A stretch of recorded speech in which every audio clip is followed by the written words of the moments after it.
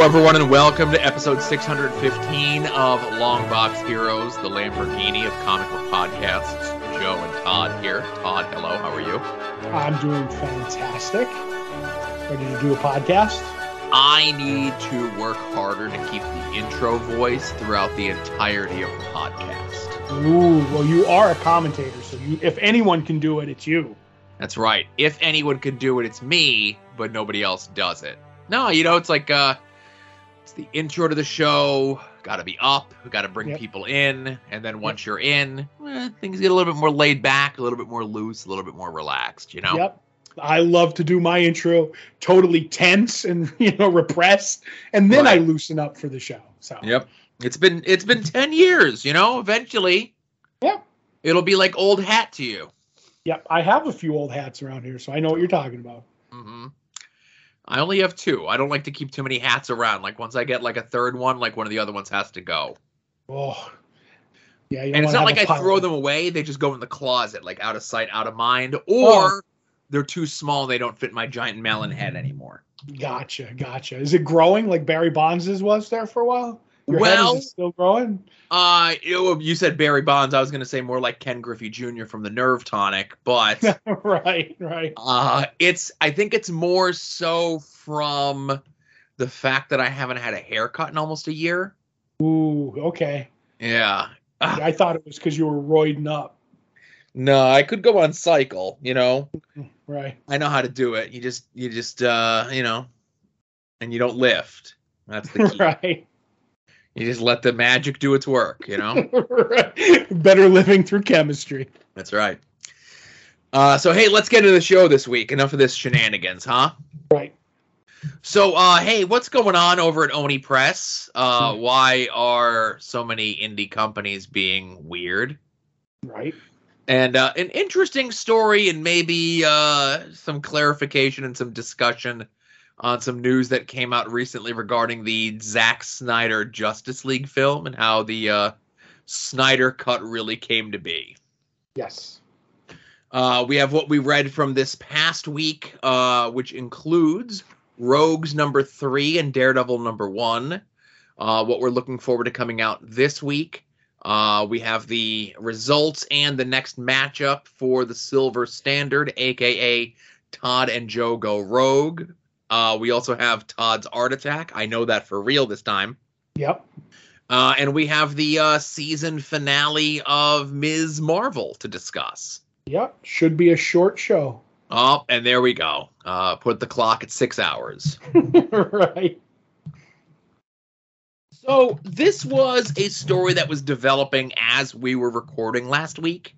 But it was one of those things that, didn't officially kind of shake out until we were done, Mm-hmm. So it's one of those things where I don't like to go to press as we do until everything is kind of out there, Right. So you could do your due diligence and look stuff over.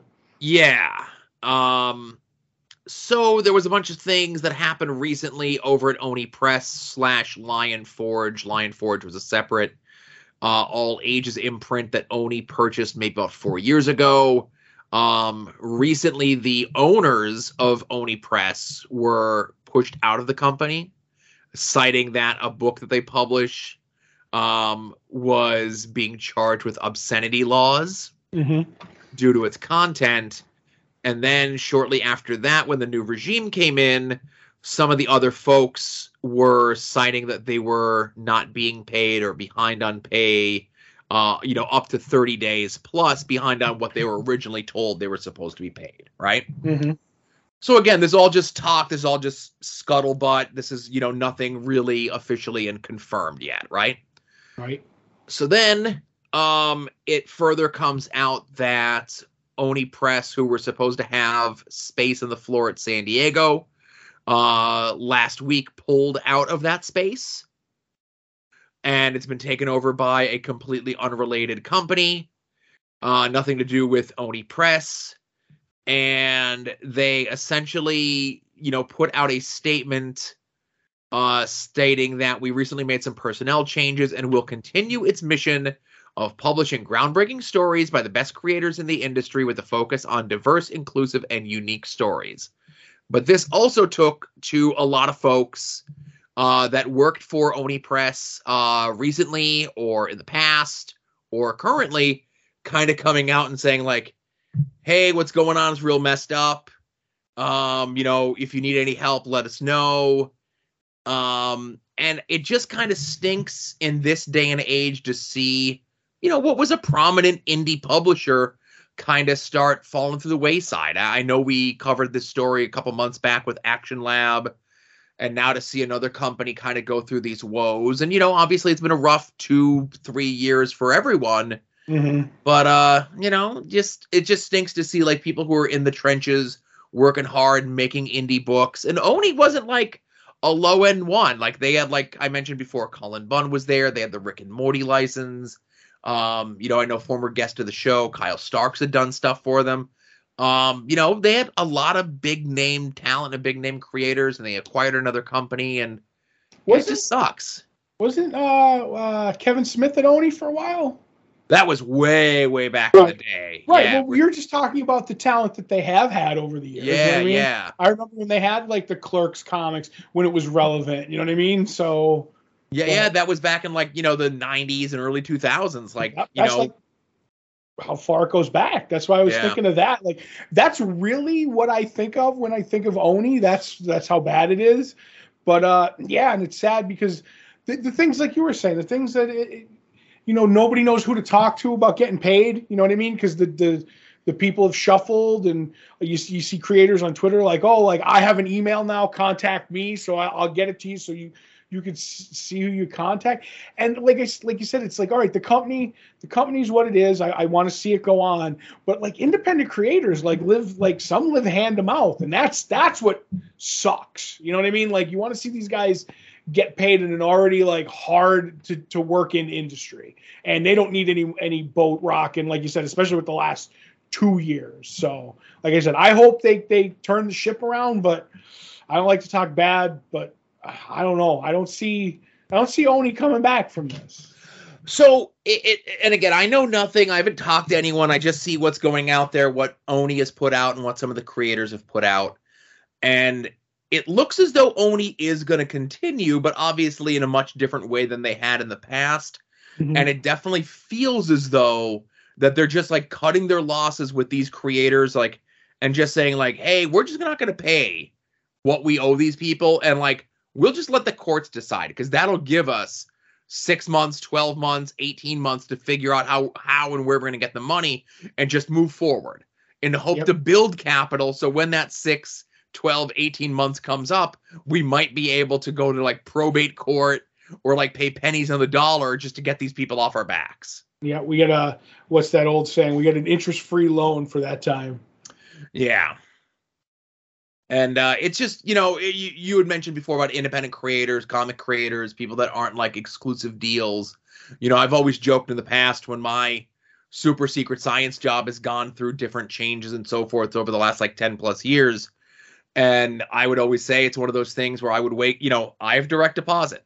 I wake up on a Friday morning and my check's not in my thing. I ain't going to work, And like, I have enough of a cushion and I have enough of a life that I could do that, and granted, thankfully it never came to that, Yep. I remember you telling me all that. Right. And it never came to that, but an independent creator can't do that. Mm-hmm. They can't be like, well, I'll do this work. And my deal is my work is going to be for months and months and months, and something's going to get solicited. And then people are going to order off it. And then after everything is ordered and there's a final order cutoff date and they know how much my thing was, then in 30 days after that, I get paid on it. And then those 30 days don't come. And you're talking about a creator that has worked for months on a project. And then now they're just being told like, yeah, you're just not getting paid for it. Right. I know if it was me, and again, obviously it's not, but there's so many other, and who knows what the contracts are and who knows how these things sort of work. But if I was one of those creators, I'd go get a Kickstarter, a Gumroad, what's that site that we talk about? A Substack, a something, Yep. And just be like, hey man, I put this stuff out. I'm not getting paid for it. I'm going to put it up on here. If you want it, pay me directly. Just to recoup something. I totally agree. Yeah, I don't know. But my hearts go out to those creators, and I'm always a creator first and company second, no matter how big or small the company is. I get what you're saying. That's the line I always say. Jimmy Palmiotti toes, and I like it. So yeah, and this always go, and obviously, it's been like 2 hours since I've spoken about wrestling, so this goes back to the days when I would go to ECW shows. Obviously, a lot of the way the pot worked is I never had an ECW shirt. But I had a Taz shirt and a Raven shirt and a Sabu shirt and a so on and so on and so forth shirt. Because at least in my mind, even then, I'm like, well, if I buy that shirt for that guy, that they're getting that money. If I buy an ECW shirt, ECW is getting that money. The guys that are out there like killing themselves aren't getting that money, Right. And they're already getting my money off the ticket. So at least like this is my way. And like even nowadays, I joke around and I was saying like, I won't buy a shirt without a discount. And most people are very nice enough to be like, oh, Joe, you've been here long enough. Shut up and I'll just give you a free shirt. Yep. But I always say, I'm like, hey man, go make your money. Whatever's left over, because you're gonna try to give me a shirt for free, or you're gonna try to give me a shirt at cost because you're being a nice person. Go sell your shirt and make as much money as you can. And if you sell out, I'd rather you sell out than me have one of your shirts, Mm-hmm. Go make your money. I agree. All right. So the other bit that came out, and this is, different kind of story, I guess. So Rolling Stone reported earlier this week that Zack Snyder specifically was involved with using fake accounts on social media to push the release the Snyder Cut hashtag whatever, right? Mm-hmm. So there's been discussion in many different forms of how social media works, mostly for the bad. Very rarely do people use social media for the good. And they did point out through the article in that in most accounts, in any sort of social media campaign that you see, on average, 6% of the tweets, accounts, etc. involved in whatever that campaign is, no matter how big or how small, 6% are fake accounts. Okay. Whether it be people that they've specifically paid to create multiple accounts through multiple email addresses, searching for certain keywords and kind of boosting those things and working this whole algorithm by finding a tweet or starting a tweet and then using those multiple accounts to kind of just like roll it through the algorithm to push it to the top of Twitter or whatever social media platform it is. 6% on average is fakes. They found that on the Zack Snyder released the Snyder Cut Justice League stuff, it was closer to 14%. Now, 6% versus 14% isn't a huge number. I guess it's double, right? Mm-hmm. More than double. But the thing is, when you're talking about hundreds of thousands of tweets, the difference between 6% and 13 point whatever percent is a big difference, right? Yep. And if you, as the creator of said project, are the one kind of behind it, trying to manipulate the numbers so that, and obviously if you're smart enough to manipulate the numbers, I say kudos to you. But I guess also behind the scenes, at least according to the Rolling Stone article, quote, the person from the article spoke to more than 20 people involved with both the original and the Snyder Cut of Justice League, most of whom believe that not only did Snyder manipulate the social media campaign, he also was a terror to deal with, would regularly accuse producers and other people involved in the film that he will use his social media base to boycott, get executives fired, make death threats against them, and quote,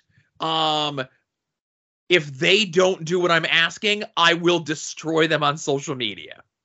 Oh boy. Okay. So again, this is where it goes a little bit deeper, and I will put this little bit of a caveat in here that, yes, part of the reason that the movie got changed was Zack Snyder had a very traumatic experience happen in his life, the loss of a child. I don't wish that on anyone, especially in the circumstances under which this happened. However, this feels as though, at least from these reports and the Rolling Stone story, that this is behavior that had been ongoing in regards to him being difficult to deal with. But as difficult as he may have been to deal with, he does produce, I guess, money for them. But the fact that he produced money in a way that he manipulated to get that opportunity, there's that word again, to get that chance that he no longer had to make these movies again. And his quote in regards to this was, Zack Snyder feels as though it was Warner Brothers who was trying to leverage his fan base unfairly to get them under dubious circumstances to subscribe to their new streaming service. Which, all that, like, we could discuss. But right. Without that new streaming service, the Snyder Cut would have never happened. Right. Never happened. So under dubious, that quote I don't understand, because they had plans in the works to drop the streaming service. Then by the bad timing, it's going to come out during the pandemic. They don't have anything to really kickstart it. So it's like, oh well, we have this. All we need to do is add the money and let him do his effects, blah blah blah, because of the hashtag, and put it out there. Like, that just seems really like a weird quote to me. You know what I'm saying? Yes. I don't know, but go ahead. So he feels like a weird guy. And he did kind of prove himself to be a master manipulator. He played the game and he won. But I could definitely see how this coming out can leave a bad taste in a lot of people's mouths. Right. And whether it be people at Warner Brothers wanting to work with him again, another possible studio wanting to work with him again in the near future, people who may have been on one side or the other in regards to Snyder fandom. I could see Snyder fans taking offense that they were part of the manipulation. I don't think they will. Okay. And again, I'm just throwing this out here. And then people on the other side can be like, I told you so. Nobody really wanted this movie. And the sad part is we're still here on this Snyder Cut thing. Yeah. You know what I mean? Like, that's really, like, we could discuss a lot of what it is. I'm like, they're still getting mileage, and clicks out of this Snyder Cut thing. It happened. It did. I think the worst thing that happened of it is it gave, like, the people who were behind Snyder, like, the worst of the worst. And I'm not talking about, like, I'm not going to be like, oh, not every Snyder fan, but just the fact that, like, it gave them the idea that they have power over something. And it's like, to this day, I still see people like, we should really push to get that second Justice League movie and to give the DC universe back to Zack Snyder. I'm like, that ship has sailed, son. Like, you were lucky. You be happy with what you got. And I don't begrudge anybody wanting more, but, like, people who literally think that if they get together, because of this, Warner Brothers is going to cave and give them Justice League 2. How many years? It's just very, very bizarre. But, like, Zack will always, and the other part is Zack will always get work. He's getting his Netflix zombie movies and doing this. It just seems like a very weird. And wasn't there a thing? Not to interrupt you. Wasn't there an Academy Award this year that was given out for the most, like, uproarious theater-going moment? Yep. And it went to Zack Snyder's zombie movie that he did for Netflix, which wasn't even released in theaters, but through social media manipulation that everyone was aware of, and just like was like, yeah, they manipulated the numbers. There's nothing we can do about it. Here's your Oscar.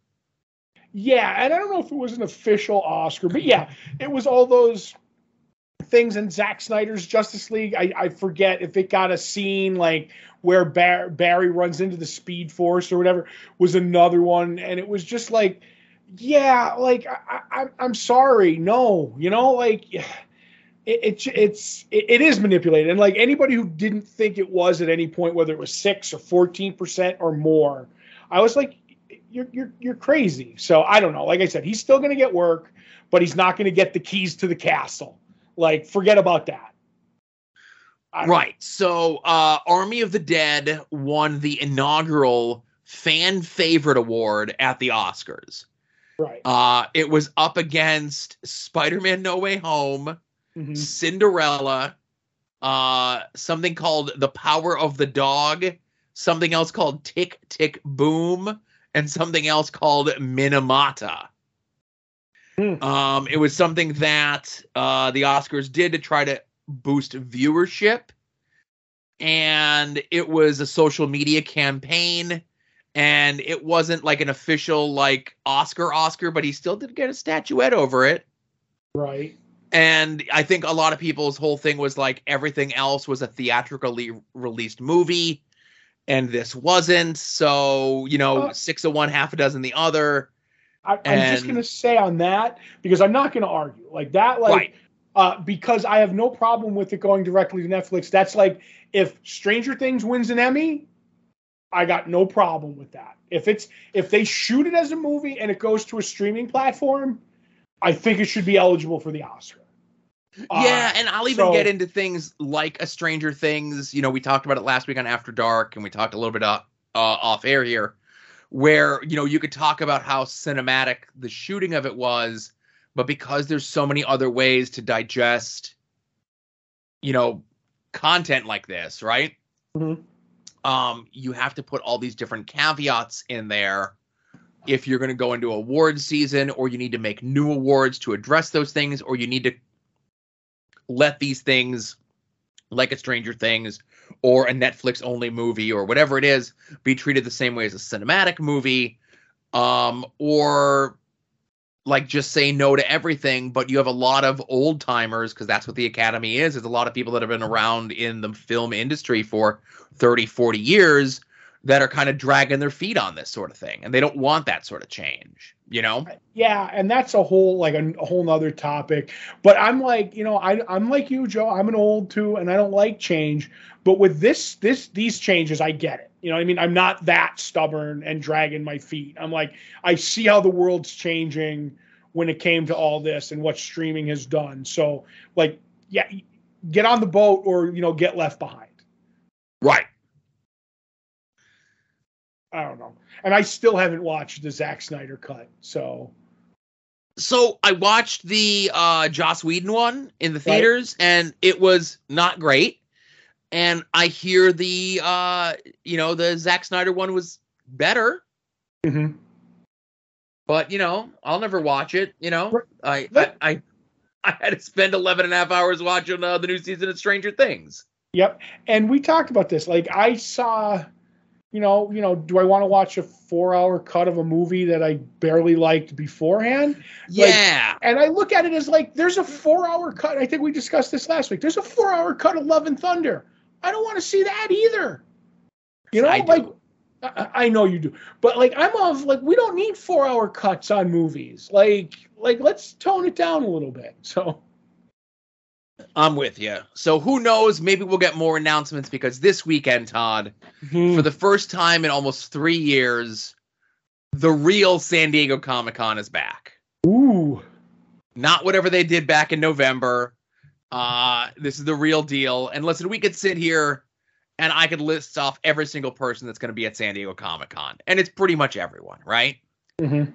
Jim Lee is going to be there. Kevin Maguire is going to be there. Frank Miller is going to be there. Scott Snyder is going to be there. Dan Slott's going to be there. Obviously there's going to be tons of stuff announced, whether it be TV shows or movies or new projects and stuff. That's why the news was a little light these days, this week, because everyone's kind of like waiting for San Diego. Even like the solicits are usually starting to trickle out by now, Yeah. For what would be, I think, October or whatever. But because San Diego's here, everything's getting bumped back. But the thing that I'm most happy about with San Diego this year is the wrestling presence that's going to be there, Todd. It's been 8 minutes since you talked about wrestling. Mattel is going to be there announcing a bunch of the new wrestling dolls that they're going to be announcing. They've been teasing a lot of stuff. It's like, oh, well, it's going to be the first time in line for this person, or we're going to do more retros, or we're going to do this. Hawkins and Broski are going to be there vendoring themselves. But Broski does need to get to Cleveland on time Saturday night. He's got to drop those titles off and hit the bricks, pal. All the AEW people are going to be there. Bryan Danielson. What was that? I hope they're getting paid. I would guarantee that these people are getting paid. I don't know if it's the Sting money or the Sasha Banks money, but close. Bryan Danielson's going to be there. Orange Cassidy's going to be there. Phil from Chicago is going to be there. And anyone worth their salt gets a chance. Put a microphone and a camera in front of CM Punk's face and say, how is Elvis? And have you seen him lately? And then you're going to follow up with, when are you going to be back in the ring? Okay. I know what one of those means, so... Write it down if you need me to answer. Everybody else is yelling at their radios. Oh, good. I'm glad. But yeah, you need me to put the link to San Diego Comic-Con in the show notes? I don't think so, but it'll be there, because I have to. No, yeah. Links to soon-to-be-named-network.com is going to be there. All the shows in the soon-to-be-named network. This show, Long Black Heroes After Dark, At Odds with Wrestling, Final Wrestling Place, We Need Wrestling, Wings on Wings, Hit My Music, Puzzle Warriors 3, Profane Arguments, Porch Talk, and anytime any of these folks show up on any other shows, they'll show up over at soon-to-be-named-network.com as well. Be sure to check out friends of the show and their social media, online, whatever presences. Mike Sterling's blog over at progressiveruin.com. Kevin Hellion's blog over at maskedlibrary.com. Rick Williams' store where he does those cool resin and glow-in-the-dark 3D sci-fi wrestling things at freekaratechops.storeenvy.com. I think he has stickers now, too, so woohoo. Mm-hmm. Jason Sandberg's Jupiter and Chris Runt's Battle Monster, two longtime listeners of the show, both did self-published comics. Those are links to where you could purchase those, or at least reach out to them and find out how you could purchase those. And if you do not have a comic book shop in your area, or you do not have a good comic book shop in your area, let our comic book shop be your comic book shop. Comics on the Green. We have a link to their Facebook where they do all of their announcements of books that just came in, books that are coming in, new releases, future releases, information on how to pre-order, information on how to get the back catalog, information on how to sign up for their mail order subscription service, get stuff sent to you weekly, bi-weekly, monthly. And if you do, there's a chance you could get a sketch from our good friend Becky. You could find out all of her progress, her work, her commissions, her everything over on her social media. All that stuff is linked up in the show notes to every single one of these episodes, no matter where you get these episodes. Yes. Now let's get into what we read from this past week, sir. All right. I'm going to start with the book I was looking forward to most, which is Rogues number 3, written by Joshua Williamson, art by Leo Max. The Rogues team, still in Gorilla City, getting their big score of Gorilla Gold, has been separated. Snart is with Sam, who you may know better from Angel and the Ape, who he got the idea for this score.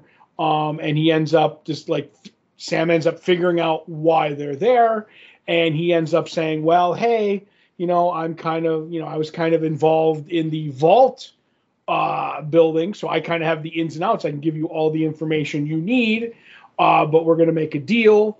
You do this for me, and I'll give you the information.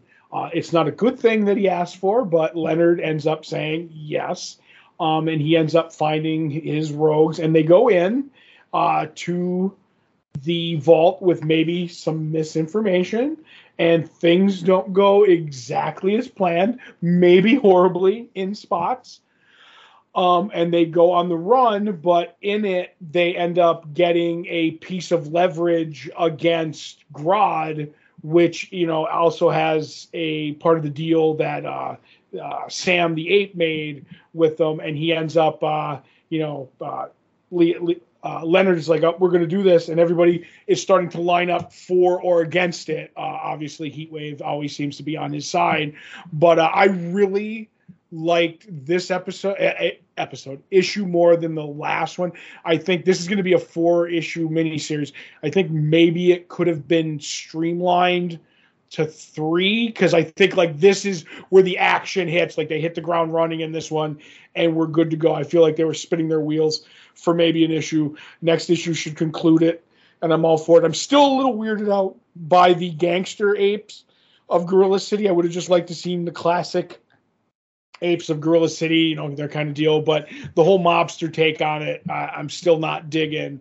But anytime I get the Rogues, I'm happy. So I'm enjoying this oversized Black Label book. Yeah, I'm okay. I've kind of come around on the subversion of what Gorilla City was and is in this story.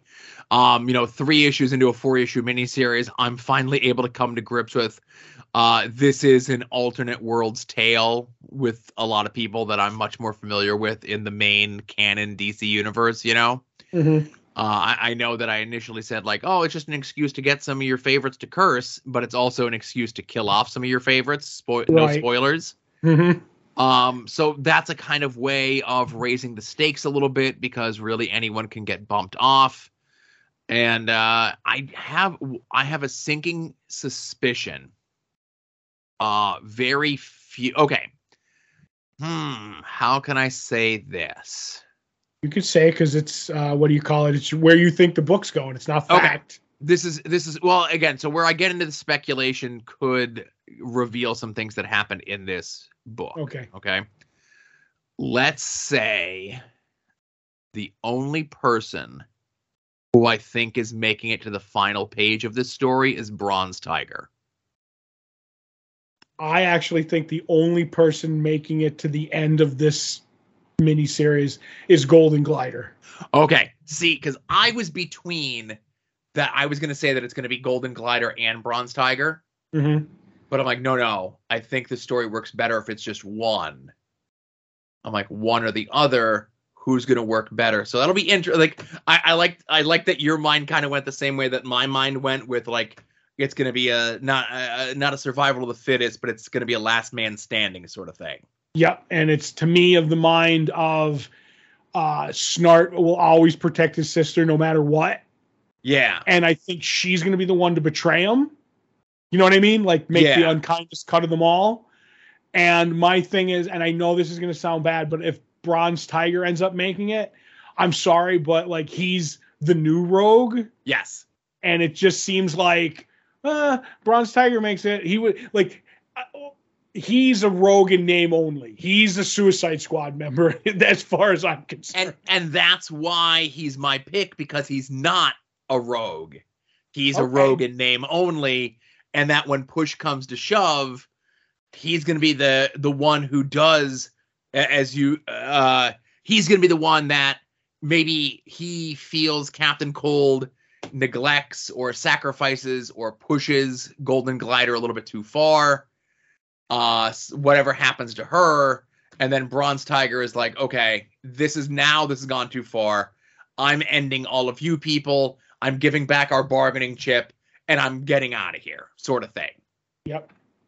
I could see that. I could see a lot, and I could see other things happening too. So, like I said, I'm actually looking forward to the last issue. So yeah. And obviously the stuff with, you'd mentioned about the gorillas, specifically Grodd, with them being, and again, you say gangster, but being a little bit more organized in their crime, if you will. Yeah. And he apologizes in this issue for the previous issue, kind of letting that mask slip a little bit. And obviously I could see in issue 4 that mask completely coming off. See, do you mean in a good way or a bad? Him getting nicer or meaner? Meaner. Oh, okay. Because going back to the old Gorilla Grodd. Ooh, the one that made Wally afraid all the time. Remember that? Yes. He was the one who said, like, of all the rogues, I was always like, oh, they have an ice gun and they have, a fire gun and a weather weapon. He's like, but Grodd, I was genuinely afraid was going to eat me. So. But this has been really fun. And, I don't know if they're going to do like a big fancy collection of this when this comes out. Because it is a oversized Black Label book. I think it is bi-monthly. Yes. Ish. So who knows how they're going to collect it, but you can always get these things digitally. Don't forget about that. That is true. So the other book that I read, did you get a chance to look at this? I actually, surprisingly, did get to read this book. Perfect. So that's Daredevil #1, written by Chip Zdarsky, with art by Marco Checchetto. Yes. Last week I had postulated that this was going to be more of a clean break from the previous storyline, and it is, but there's a ton of stuff that they still have to fill you in on of where the certain players are so that we can get moving along with what the new story is. Mm-hmm. And I feel as though that kind of hurt the book a little bit because it is a new #1. It's going to have a lot of new readers. And I think even next month we're getting, or like very, very near in the future, we're getting what would be, if you take all the reboots and renumberings and everything else like that, like issue 650 of Daredevil here in the next like month or two. Right. So that's going to be like another like jam, double-sized, new readers sort of issue, right? 650. That'll probably be a $9 book. Right. You know what I mean? So it's just a lot of like, we're setting up who the new Kingpin is, and we're setting up where Wilson Fisk is. And we have this through line through the book of this character. We don't know what their intentions are until it gets to the end of the book. We have what Matt and Elektra's plan is, which is essentially to take down the Hand. And the one carrot that's kind of dangling over my head with all of this is that if you're reading, and I know you are reading the Jason Aaron Punisher book, that Frank is the head of the Hand right now, and if Matt Murdock and Elektra are looking to bring down the Hand, eventually we're going to get a classic confrontation between Matt Murdock and Frank Castle, which is always a good time. For me, the reader, not for them or the people around them. No, I get you. But like I said, I like this, but I've liked the whole thing before. I just was hoping for like more of a clean slate on everything. Right. And reading the book, that was my problem with the book. Because there was like, I went in with the, fresh mind. I like, Chip Zdarsky. As it's going, like right off the bat, like they kind of like, I don't know anything like about what happened in the book other than what you've told me. So spoiler alert, like in that dark, what was the name of the run? I'm sorry. Devil's Reign. Devil's Reign. I always want to call it Dark Reign, but Devil's Reign, they killed Matt Murdock's brother, twin brother or whatever. So in this, they start off like pretending that Matt's the twin brother. Yeah. So while Matt was wherever doing Daredevil things to keep up the public face of who Matt Murdock was, Mike Murdock, the twin brother from those stories back in the 60s, he had been posing as Matt. Everyone else knew, or like no one was the wiser, but obviously Kingpin, through all the Purple Man stuff, had forgotten who Daredevil was, which they get into a little bit here with the bit with him and Spider-Man, which is a throwback to the Brand New Day Dan Slott, where everyone forgot Spider-Man's identity until he says, like, he takes off the mask and then immediately they're all flooded back with all the memories of them. The same exact thing happens in this book. So, Kingpin, Wilson Fisk, he has like Purple Man essence in his staff, and when he breaks it, whatever control the Purple Man had over him dissipates. He remembers that Matt Murdock is Daredevil, which everyone had forgotten. He goes to Matt Murdock's house to kill Matt Murdock, but it's actually Mike Murdock. Right. So all that, you get what I'm saying? Like, yes, that's all very confusing. I don't know if they really explained the Purple Man, like, one more day thing. Because I was like, he's like, all of a sudden, he's like, I'm going to tell him who I am. And then it all comes rushing back. And I'm like, all right, I don't understand any of this. And then it goes on, and then that guy shows up who he went to college with, and I'm like, I don't know who this character is. I mean, they explain him. Let's just say with the fresh start, I was completely lost on a ton of things. And by the time we got to the Elektra part of the story of her like going where, I was like, I'm out. I'm done. This was all too confusing for an issue 1 for a new reader. And it wasn't Mark Waid's Daredevil, so. Yeah, and again, it was, like I said, I just thought it would be a little bit more new reader friendly, and sadly Right. it wasn't. And as I mentioned before, with that issue 650 that's coming up here shortly, unfortunately, it looks like they're really going to have to wait to get out of the gates to get rolling on this. Hopefully, issue 2, issue 3, we can kind of get into everything. I know the Punisher series is only a 10-issue limited series, so hopefully, that wraps up. However it's going to work. It's just I had different expectations for this book. Right. Two things. One on the Punisher. I wonder if they're even going to go head to head. I mean, it would be money because that's what you want. But it over in Punisher, it looks like he's making a run for it and he doesn't want to be a part of the Hand anymore. Yeah. So I'm wondering if he's going to end up helping Matt and Elektra take down the Hand. Right. So that's a way you could go. And then last week, and you're like, oh, I'm surprised Daredevil isn't on your pull list, what we're looking forward to. And I'm like, sometimes those Marvel #1s aren't a great jumping on point. And you're like, touche. And I'm like, well, I feel vindicated, Joe. Yeah, and you should be. You should be. But yeah, Punisher 4 was good too. Obviously, as Todd mentioned, it looks like Frank is getting to make a run for it. We're starting to see that his right-hand woman at the Hand, pun intended, may not have had the best intentions for luring the Punisher to lead the Hand.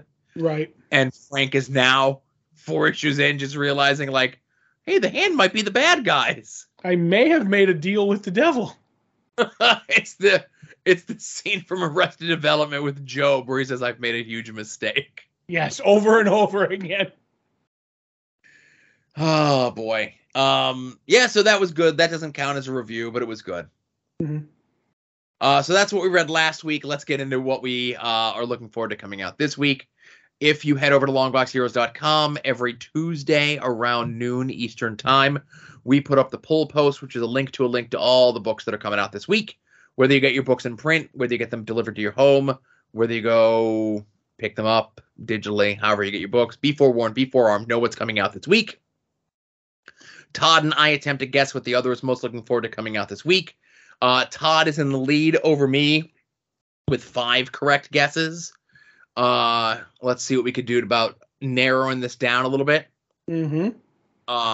What is New Fantastic Four?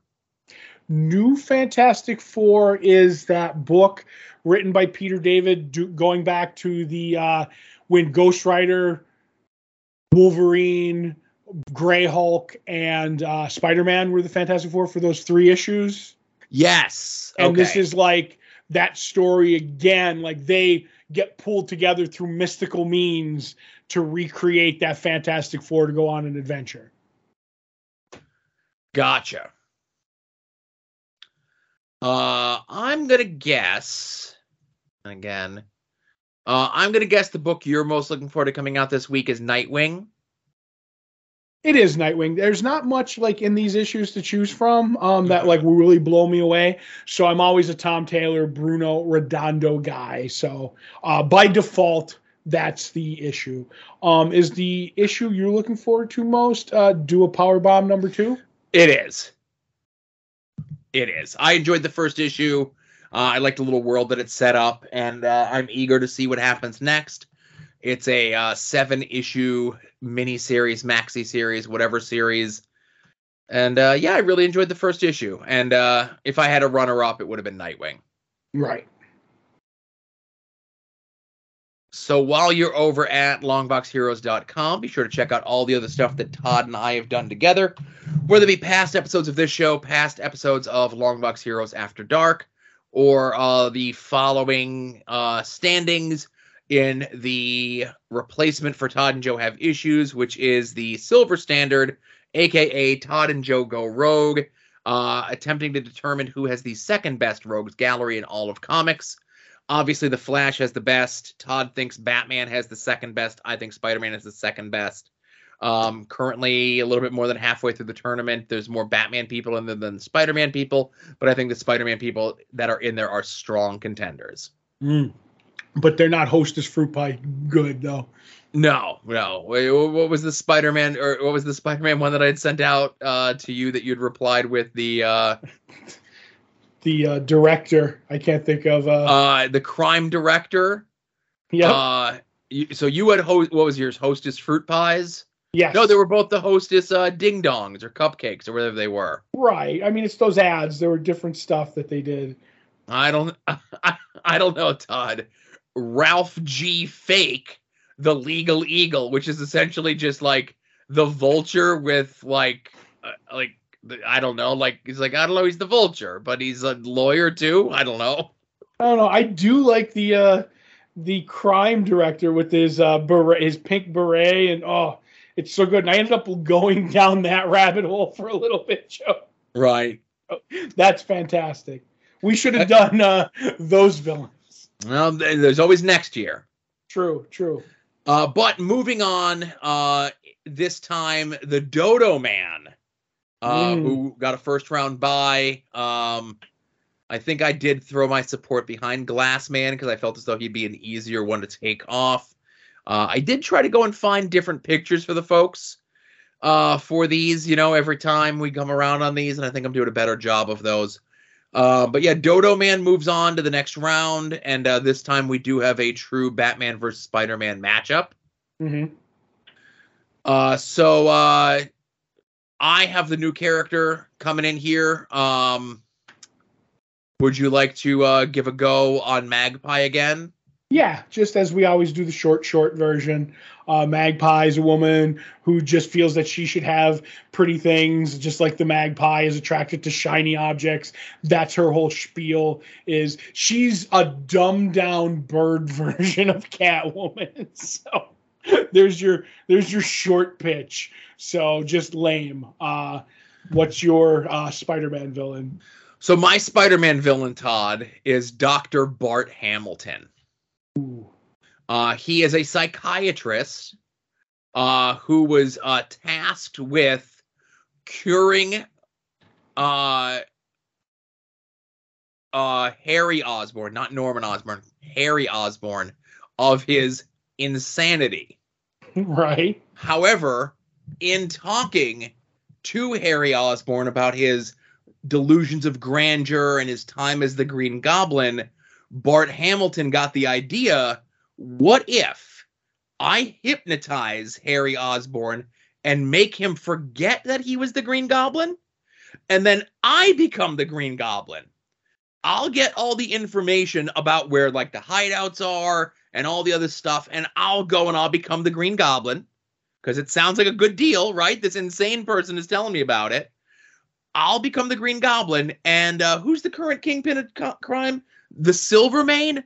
I'll go take Silvermane down, and just like Norman Osborn before tried and failed to become the kingpin of crime. If you remember, that's what Green Goblin's initial plan was. I'm going to be the kingpin of crime. A lot of people forget that. Right. Then he gets obsessed with Peter, man. Yes. So he's going to go and do that, but here's the problem. With all of his attempting to help Harry and then hypnotizing him to make him forget that he was the Green Goblin, he didn't let Harry tell the entire story. He didn't get to the part in the story where you have to take the Goblin Serum to get the Super Wolverine healing powers, the super strength, and become insane. Mm-hmm. So he was just a guy in a suit trying to take down the current kingpin of crime, Silvermane. He was defeated handily, and then when Norman Osborn found out what he had been trying to do to his son, Norman came and killed him. Right. Did he kill him, or was it just one of those, I was going to, but he fumbled the ball himself? No, it was one of those deals where there was they were fighting, there was an explosion, and only Norman walked out. Okay. So it's presumed, and I said Norman, it was Harry who got his memories back, and Harry's I'm going to kill you. Bart Hamilton had a little detonator thing, detonated it, but it knocked him back, and it knocked Peter and Harry out of the building. So it's assumed that he died in the explosion. Now, he did come back in the more recent Clone Conspiracy storyline, but that's not the Clone Spider-Man saga, so that one really doesn't count. But yeah, so he is a failed attempt to become the Green Goblin. He's officially Green Goblin number 3. Right. Now, is it my chance to try and take the wind out of your sails a little bit? Sure. Okay. Now, I want you to go and to talk to the retailer when you go to the comic shop and ask whether or not Bart Hamilton was cool as the Green Goblin, because that's one of his favorite storylines. Because the whole time everybody thought it was Harry, and then it's revealed, and he's like, "That's actually a really cool idea." And I know he doesn't think it through, but that's his whole point. Is it's like, okay, he's not a great Green Goblin, but the whole story works, and he loves him. So I'm like, you know what? If true Spider-Man aficionados, not like you, a not true aficionado, likes this Green Goblin story, he's the perfect villain for the perfect situation. So he works in it. And show me a Green Goblin that isn't cool. I don't know. Just visually, they always kind of look. He's the bar that's set for other Spider villains. So I think just even having the gear and the look, people are going to be like, yeah, all Green Goblins are cool. So I'm gonna vote for Magpie, because all Green Goblins are inherently cool. Well, I will say this.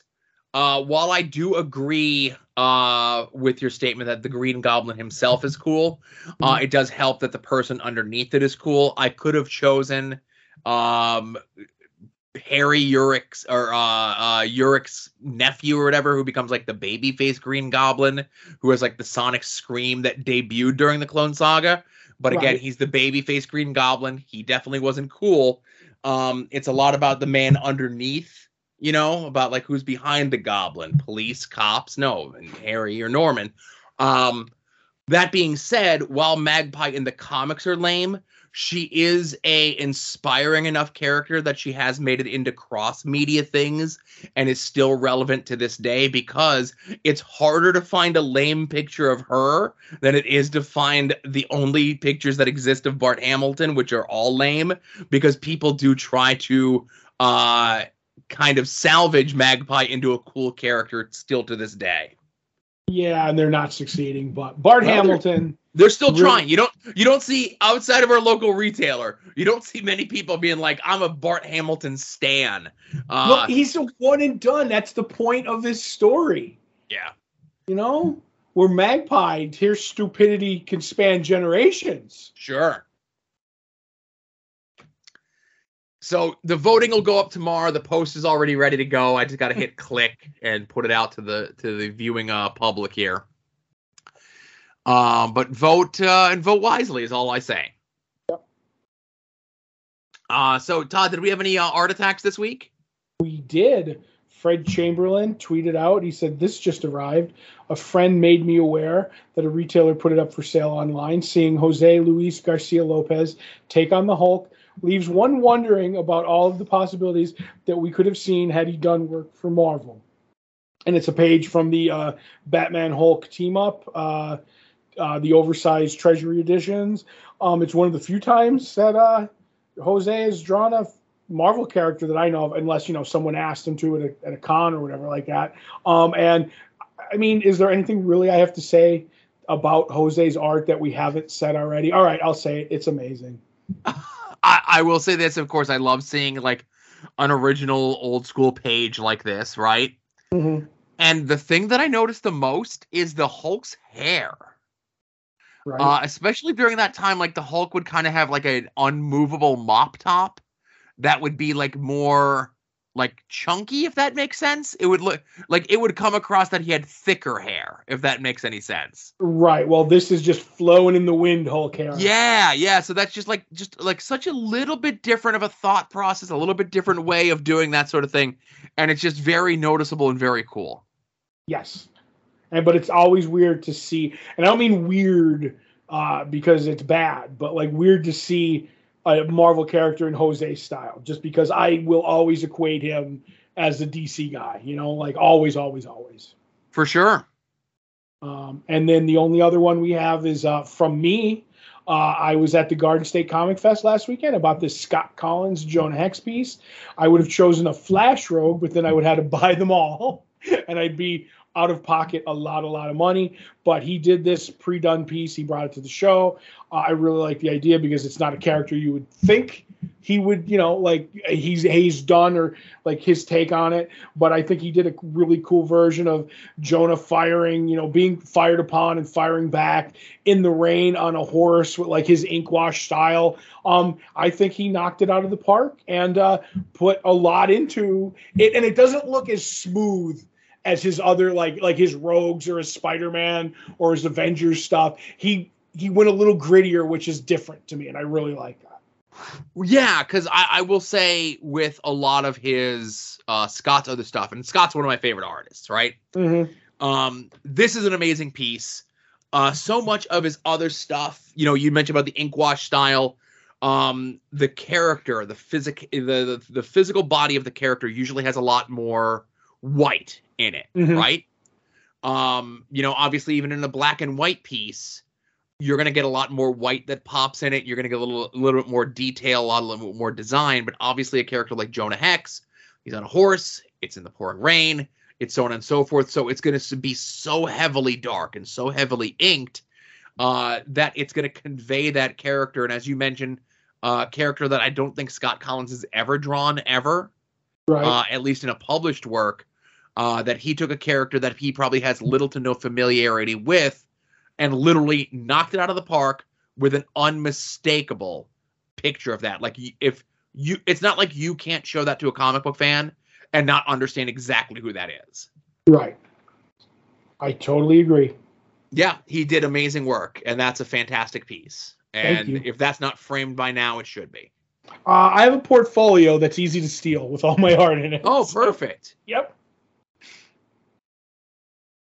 So yeah, if you are headed to a convention anytime soon, here this weekend, if you're going to San Diego, or you yourself are a burgeoning artist or what have you, don't forget to put that stuff out on social media, tag Todd's Art Attack, and we'll be sure to share it with the rest of our listening world. Yep. Speaking of San Diego, I don't mean to get off track. Was there any exclusives that you were looking for?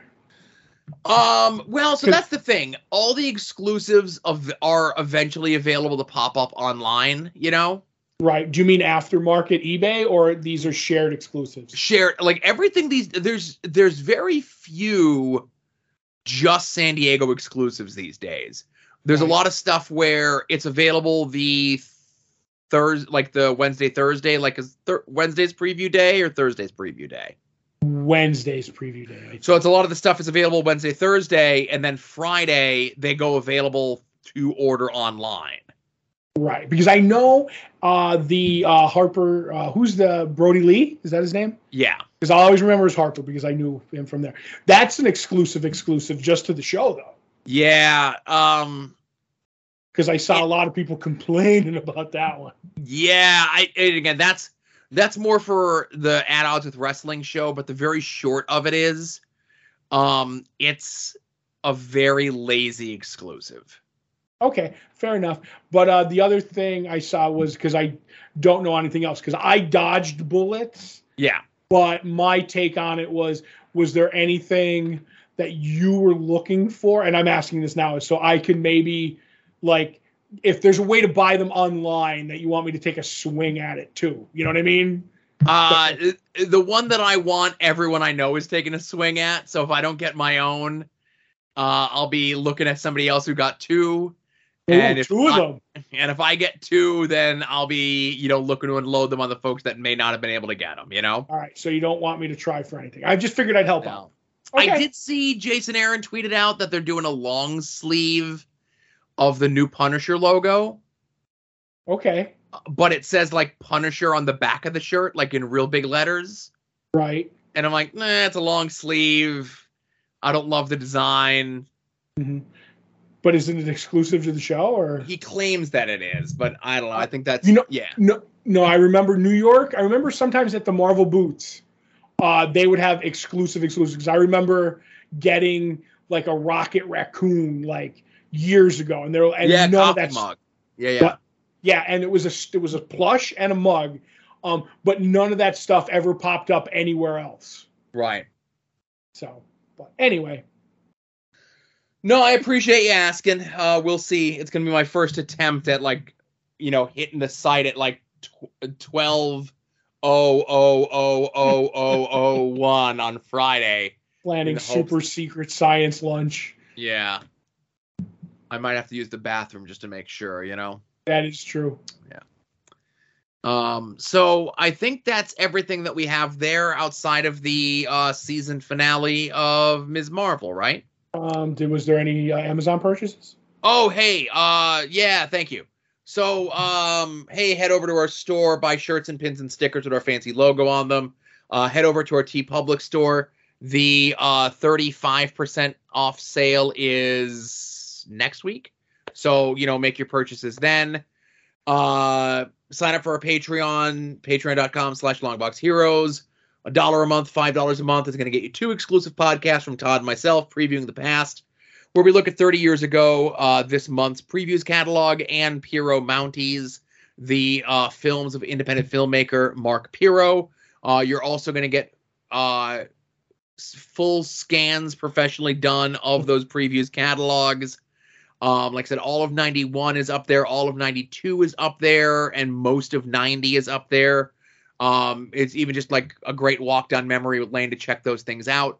$5 level, you're going to get early access to those podcasts, and you're going to get After Dark 2 days before everyone else, so you get to listen to these shows in the correct listening order. Yes. Another way that you can help us out is making any and all of your purchases through our Amazon click-through banner at the top of the page at longboxheroes.com. Also, the affiliate link is included in the show notes to every single one of these episodes, no matter where it is that you get the episodes. Tons and tons of purchases. I did have to narrow it down just a little bit.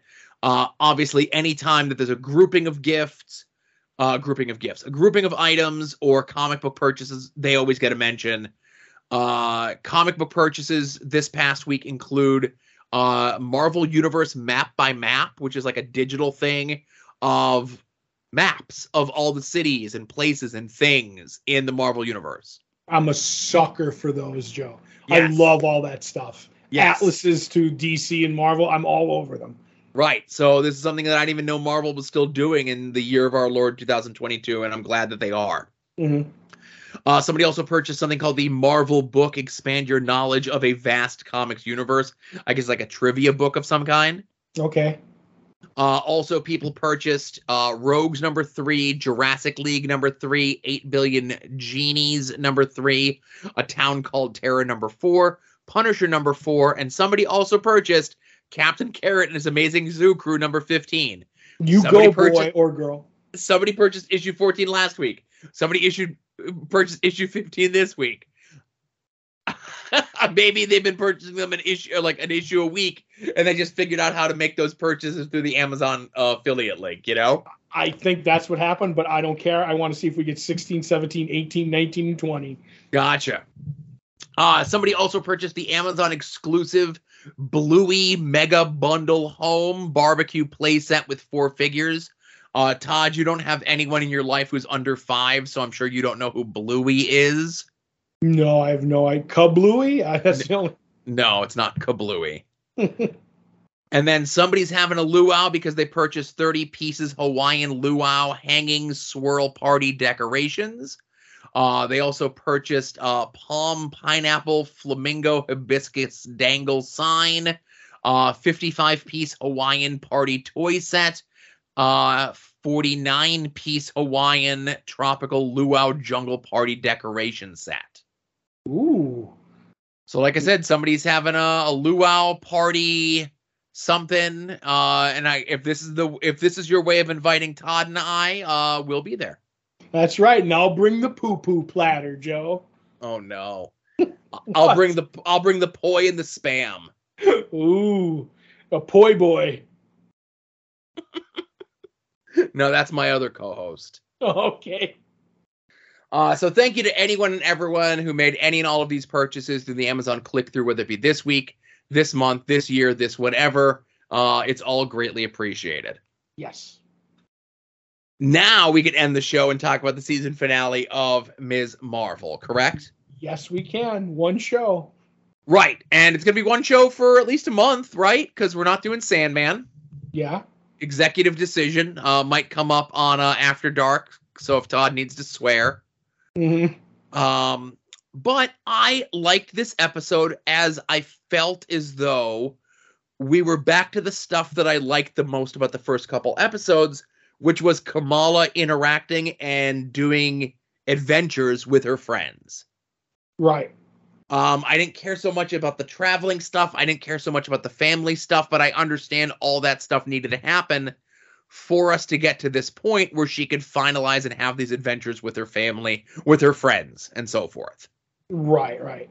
I liked with the family part. I liked her ended up getting the official Ms. Marvel costume, which out of all of them might be the most authentic of all the cinematic universe Marvel costumes. So, pretty solid. Yeah, so, obviously we can kind of get into the nuts and bolts and go through everything. I like that the mom was finally on board with everything. Obviously because she was against her past, which is what directly relates to what Kamala has here. I loved seeing that bit of the mother having the confidence, accepting what Kamala has with these powers, giving her the costume that helped her kind of be more confident in her powers and use them to a much better effect. Right. And then, of course, we get the bit where, from the end of the previous episode, Kamran shows up to Bruno. The convenient mart that Bruno works at gets blowed up by the damage control people because, of course, they're after Kamran. Let me ask you a question. Was it them or was it Kamran not being able to control his powers?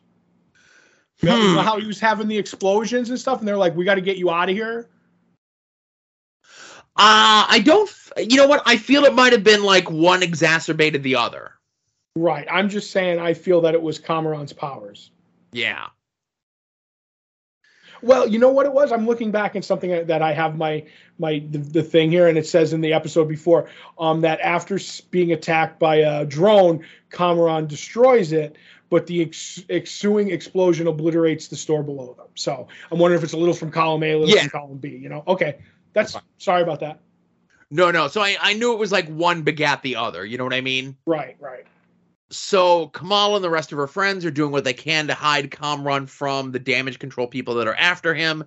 And Kamala, of course, is also trying to keep it a secret that Kamran's mother died, essentially sacrificing herself to save Kamala while they were over in Pakistan.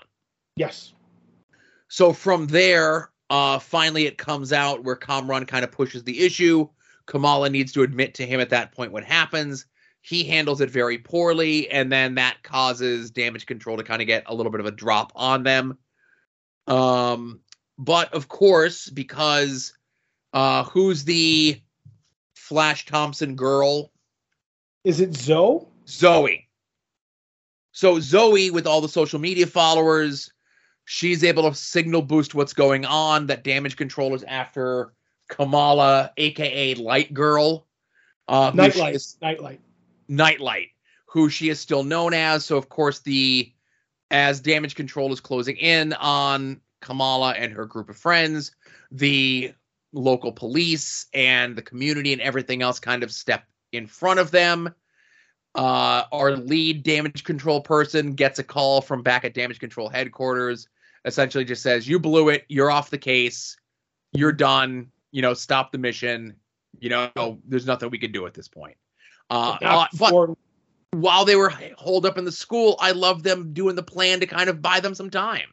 Yep, that was the sort of feeling and the kinetic energy from like the first two episodes that was missing from like episodes 3, 4, and 5. Yep, a classic Kamala Khan plan with like the chalkboard and everything. I agree with you. I really like that. And as ridiculous as it was fun to watch. You know what I mean? So I'm with you.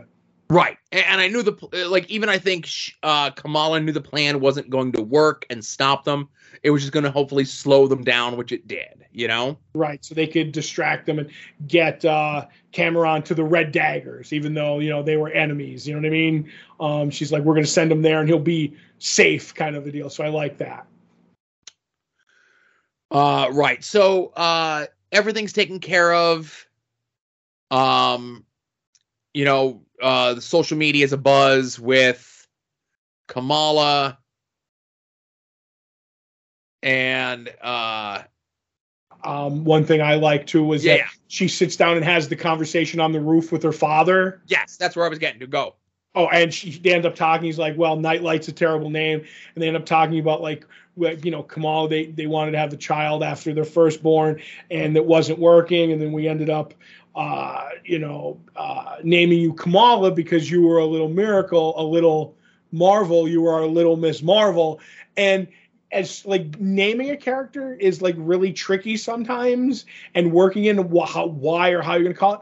Just the touching father-daughter discussion makes it totally work for me. And that's all you need to do is get it once in there. And then now she's Miss Marvel from here on out. And I really, really, really like that. Like you said, is the heart of Miss Marvel, her family, her friends, and doing what she's doing. And that just makes it a little cooler for me. Right. So then we get a bit where it's a week later. Kamran has left. He's fled the country, but he left his fancy car. Bruno and Nakia are kind of bickering back and forth over it. He's going to take the car with him out to California. Nakia says that it needs to stay with them in Jersey City.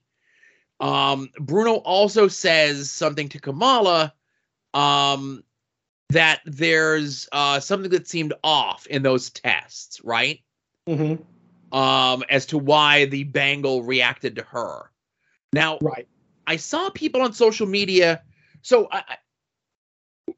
from the comic, we know Kamala is an Inhuman, right? Right. They don't say it in the show, but I think everyone online has just kind of assumed that that's what she is. Because of this moment? Because of this moment. No, she's a mutant. Are you sure? Oh, go back and watch it. When Bruno says your family, like, oh, we don't understand. Like, I thought the power was in you or something, but your family should all have the power. There's something different in you. It's a mutation. And then you hear near. You hear the X-Men theme song. Okay. So I must have missed the X-Men theme song play. Right. When Xavier did it in Doctor Strange, it's that exact same one. And she goes, I don't care, whatever it is, it's just going to be another label, like the racism against mutants, like they're foreshadowing. She's like, it'll be another label. I'm like, it's going to be more of a label than you can ever understand, Kamala. I think in the comics she wasn't Inhuman, then she was a mutant. So all that stuff, don't care. This is them dropping the M word for the first time. In the main Marvel cinematic stuff. Yes, that's what I mean. Yes. Other than Xavier showing up. They don't say he's a mutant, I don't think.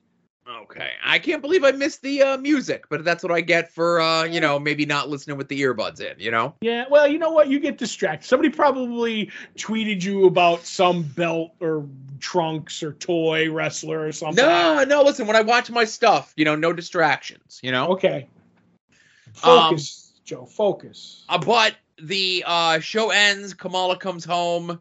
She goes into her room. The Bengal starts to react. Then all of a sudden she disappears and is replaced by Brie Larson, Captain Marvel. Yep. Captain Marvel looks around the room, sees that she's in an unfamiliar place and a place of someone that worshipped her very much. And then it just says, Kamala Khan, Ms. Marvel will return in The Marvels, which is Captain Marvel 2. Yep. Which, do you have any theories on what happened there? Or I have absolutely no clue. I think it has to do with, and especially why they're dropping this new miniseries with Genus Captain Marvel. I think with the bands, she's trading places with Ms. Marvel somehow. You know how Rick Jones did it with the original Captain Marvel and then Genus Marvel. I think they're going to do that negative verse body switcheroo. And we saw it, and they have to find the other band. So when they clang them, they can trade places. Something's like it's not controllable right now. So where's this Genus Vel show coming from? No, Genus Vel comic. They're starting to push all that. Oh, comic. I thought you said there was a show coming. I'm like, wait a minute. I'm sorry. Where they're doing like a lot of like whenever a movie's coming out or a TV show, nowadays I really look at what they're pushing several months beforehand. and it really is like a tell anymore. And they're trying to do that, like, you know, the body swap thing in comics. And I'm like, okay. I would not be surprised if Gina Svell makes an appearance in this somehow in the movies. But that's just my take on it, that they're doing the body swap things. It'll be interesting to see how that plays out, but that's a great theory. Yep. Sorry, I just like dropping theories. I have no idea why. Right. So I think that's it. Yeah, that's everything. Short show. Just like you predicted. Another prediction. Oh, I'm Nostradamus, so that's my, you know, I could see the future. Did Kreskin make predictions, or was he just a mentalist? I think he was just mental. Oh, okay. Yes. Did he bend spoons? No, that was Uri Geller. Okay, because I bend spoons when I put too much food on them, Joe. Mm-hmm. That's not how Uri Geller did it. Right. But anyway. All right, everyone, thank you very much for listening to episode 615 of Long Box Heroes. For Todd, this is Joe saying, see you all here next week. Remember, be a faucet, not a drain.